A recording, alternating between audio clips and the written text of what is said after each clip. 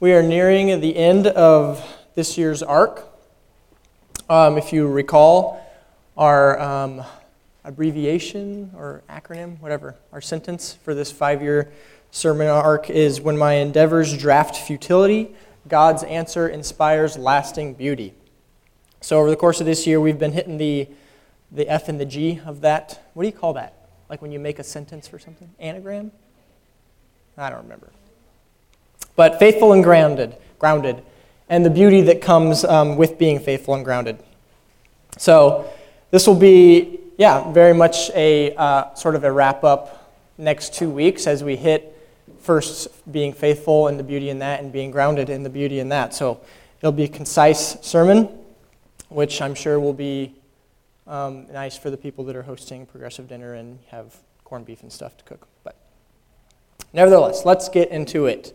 So Deuteronomy chapter 7, starting at verse 9, says this: "Understand, therefore, that the Lord your God is indeed God. He is the faithful God who keeps his covenant for 1,000 generations and lavishes his unfailing love on those who love him and obey his commands. But he does not hesitate to punish and destroy those who reject him. Therefore you must obey all these commands, decrees, and regulations I am giving you today. If you listen to these regulations and faithfully obey them, the Lord your God will keep his covenant of unfailing love with you, as he promised with an oath to your ancestors." So just like Moses was trying to explain to the Jews way back then, throughout the course of this year, it's been the eldership's intent to make you aware of the fact that there is reason to be faithful. A big problem that plagues the church at large today is that they have extreme difficulties in explaining what, not only what their faith means to them, but why.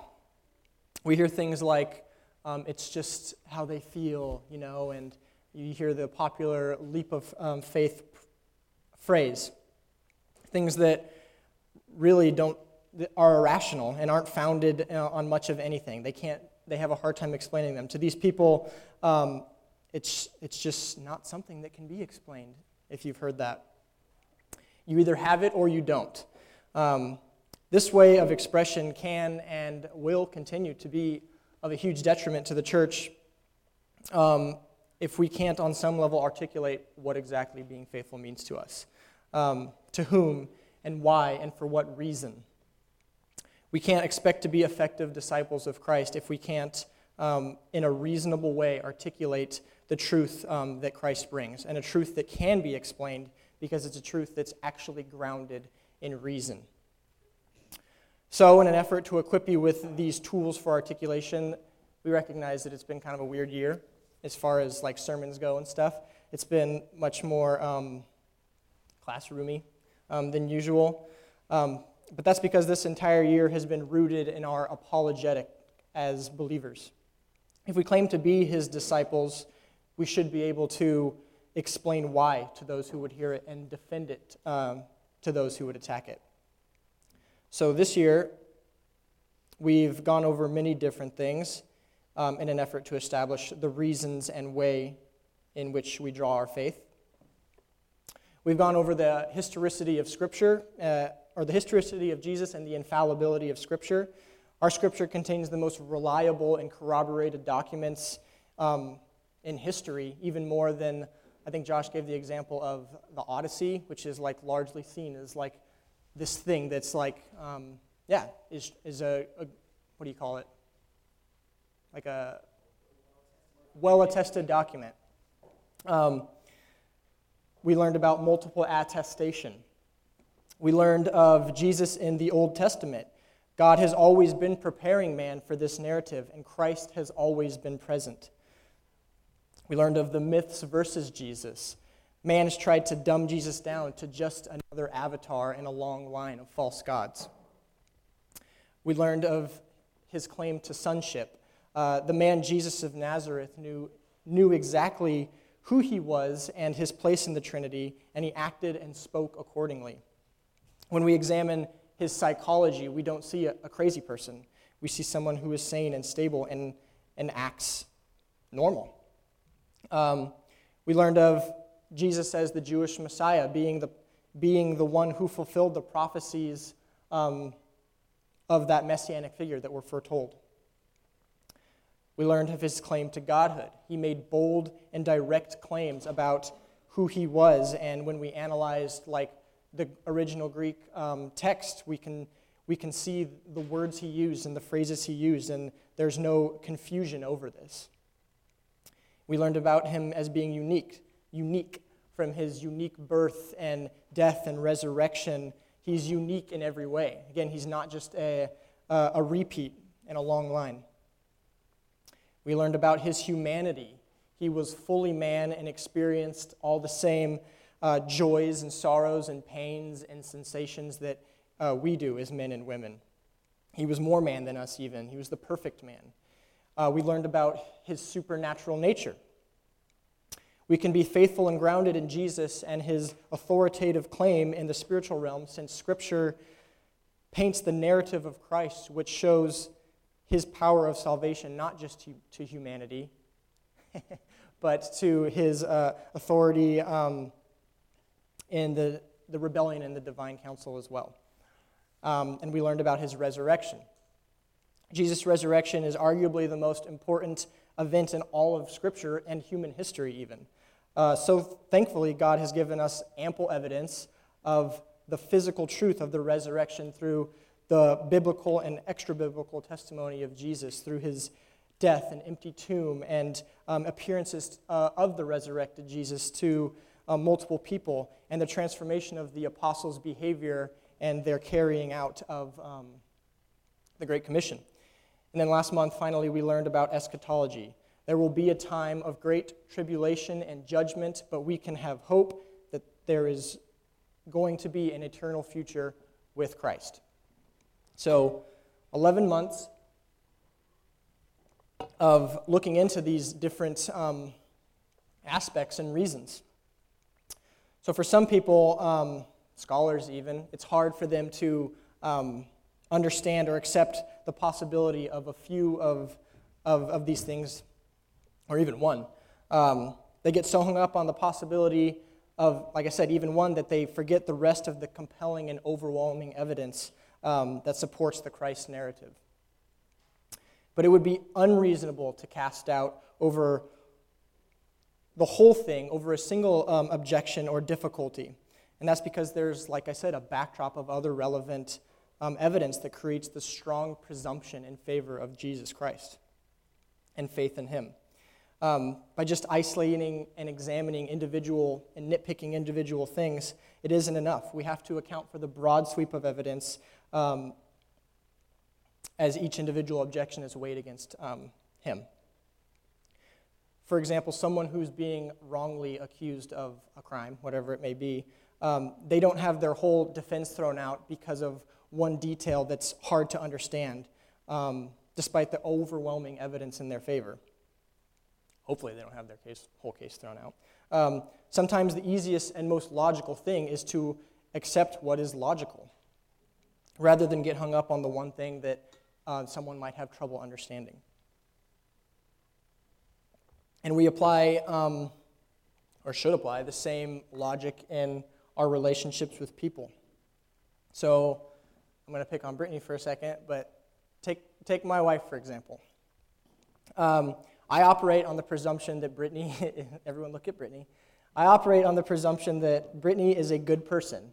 If I didn't, I probably wouldn't have married her, shouldn't have married her, I don't know. There's things that I struggle to understand with Brittany, like why when you try to give her constructive criticism, she goes on the defensive, when you have to sort of coax her out of that and remind her that you love her and you want the best version of Brittany, or why she's okay with going to bed with dirty feet. Why,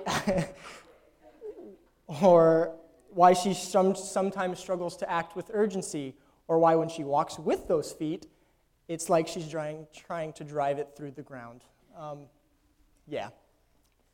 So just because of those things, no, okay, I'm done. I'm done. I won't mention you anymore. But just because there are things that are hard for me to understand, or things that I struggle with in our relationship with me and Brittany, I still operate on the sweeping evidence that she is a good person, She's more good than anything. She treats people decent. She's a loving mother and a loving and helpful wife, and she lives a life of service to Christ and the church. I don't throw her away or sum her up as bad because of one detail that I have a hard time understanding. As her being a dynamic person. So the same logic and defense can and should be used when we're dealing with and understanding our relationship with the even more dynamic Christ. Our faith is based on the sweeping evidence for Christ in all of his dynamic nature and how he interacted and placed himself throughout history and what he claimed and his work on the cross and all of it. William Lane Craig, who is a Christian philosopher, said, "If God does not exist, then life is futile. But if the God of the Bible does exist, then life is meaningful." So only the latter enables us to live happily and consistently. So it would seem that even if the evidence of these two options were scaled equally, then it would be irrational to prefer, what would be the latter? The former? Yeah, the former. It would be irrational to prefer death and futility and the destruction of life and meaningfulness and happiness. And another philosopher said, we have nothing to lose. If that's the case, we have nothing to lose and infinity to gain. So as we have explored the depths of these different topics, we've sought to illustrate for you that our triune God, when sought after, is the most reasonable conclusion that man can come to. And we hang our faith on that reason. And that reason is wrapped up in the life and work and death and resurrection and promised return of Jesus. I'll give you, oh my gosh, this thing won't stop sliding. I'll give you another illustration. So, as Josh mentioned, and I mentioned earlier in the sermon, at the beginning of the year, we've kept hitting all year, we are faithful and planted in his narrative, Christ's narrative. Not our own feelings, and certainly not on the 1,000 other different social narratives, false narratives as we talk about, that we see being thrown around today. We are not defined by our political stance. We're not defined by our sexuality or by our race or by our wealth. And so being faithful requires discipline to live in the correct narrative that we are called to as Christians. Again, Josh said at the beginning, and we've touched on it, we are at war, and we should be treating it as a war. It's not up there now, but it's been up there all year. Join the fray is the slogan for this. It's on this one now. Join the fray. And so our faith is like aiming a gun or a bow, if you fancy, right, James and Jeremiah? Wherever Jeremiah is. In order to be successful at hitting the target, we have to stay disciplined in that. We aim steady, and we account for the wind, and we account for gravity, and we steady our breathing. We focus, and we practice constantly, and when we do, our aim becomes our reflex. It becomes our natural execution and our course of action. This is how we should treat our faith. We remain faithful because Christ demonstrated the perfect aim. We see this in how he placed himself in time and space, as I said, always aiming, pun intended, to tell God's story. The fullness of his life and work on the cross and promised return conclude the story and create the perfect crosshair for us to aim with. His faithfulness to telling the story is perfect and beautiful. And our faithfulness to him, in turn, will produce that same perfection and that same beauty when we accept his training and adhere to his revelation. Our aim is guaranteed and true because we have the confident hope and promise of Christ that through him we will hit the target. But it takes a lifetime of work and flexing of those muscles. A master archer or marksman doesn't just become a master archer or marksman overnight. And even when they do hit that level of mastery or accuracy or whatever, they always have to be training and disciplined in that. I don't know if you guys know who he is, but I'm a big fan of him. His name is Cameron Haynes. He's a professional bow hunter. You know who he is? He's a professional bow hunter. I follow him on Instagram too. And I see him on Instagram probably 5 times a week or something, just practicing in his backyard. So this guy, he's seriously he's the Michael Jordan of bow hunting. He's sponsored by Under Armour and all this stuff. He's super cool dude. Lives in Eugene, as a matter of fact. He doesn't just become as proficient as he is and get the status he does by, doing not putting in the work and not being disciplined in his craft. He practices all the time, and this is how we should treat our faith and articulation of our faith and understanding of the reasons that we've been talking about. So when we align ourselves with the reality and truth of his narrative, of this narrative in Christ, we can understand and articulate that reasonable nature, as I just said. And there is beauty in that. And the beauty comes in realizing the depths and dynamicness of Christ, who he was, the roles he fulfilled, and the work he accomplished. Romans 8 says this, and I know I've used this a couple times this year, but it's great. It's a great part of Scripture, so what can I say? Starting at verse 31. What shall we say about such wonderful things as these? If God is for us, who can ever be against us? Since he did not spare even his own son, but gave him up for us all, won't he also give us everything else? Who dares accuse us, whom God has chosen for his own? No one, for God himself has given us right standing with himself. Who then will condemn us? No one, for Christ Jesus died for us and was raised to life for us, and he is sitting in the place of honor at God's right hand, pleading for us. Can anything ever separate us from Christ's love? Does it mean he no longer loves us if we have trouble or calamity, or are persecuted, or hungry, or destitute, or in danger, or threatened with death? As the scriptures say, for your sake we are killed every day, we are being slaughtered like sheep. No, despite all these things, overwhelming victory is ours through Christ who loved us. And I am convinced that nothing can ever separate us from God's love. And it goes on, but I'll stop there. God's beauty and his design and creation and narrative wrapped up in the life of Christ is what feeds us. Because he is faithful, that makes him completely dependable, and we can lean on him. And our faith, in turn, can be capable of manifesting beauty in the way that we live and interact and are in relationship with people, the way that we behave. We develop not only a deeper appreciation for our own relationship with God, but also an ability to share it with others and defend it in a much more effective way than the people you're hearing today, what they have to say about faith. Not explainable. Revelations 2 says, but if you remain faithful even when facing death, I will give you the crown of life. This was a message written to the church in Smyrna, which was about to go through difficulty. They had been faithful, and Jesus assured them that if they remained faithful, he would reward them with the crown of life. In the book of James, he gave a similar promise. God blesses those who patiently endure testing and temptation. Afterward, they will receive the crown of life that God has promised to those who love him.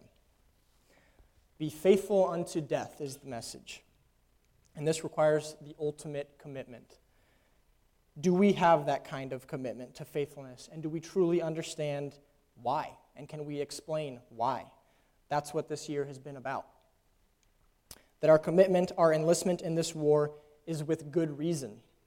We're not signing up for it not knowing why.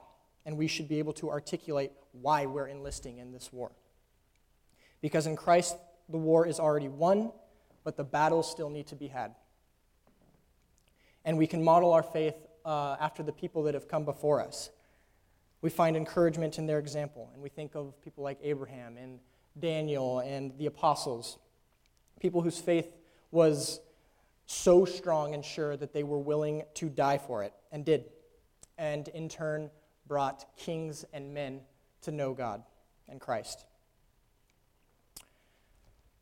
So, with that said, how has your understanding of faith and beauty developed over the course of this year? How has it challenged you to grow? In what ways do you feel better equipped to talk about what faith means to you and why? And is your faith rooted in Christ's narrative, or do you find yourself distracted or beckoned by all of the other noise around you? We should talk about this. Thanks.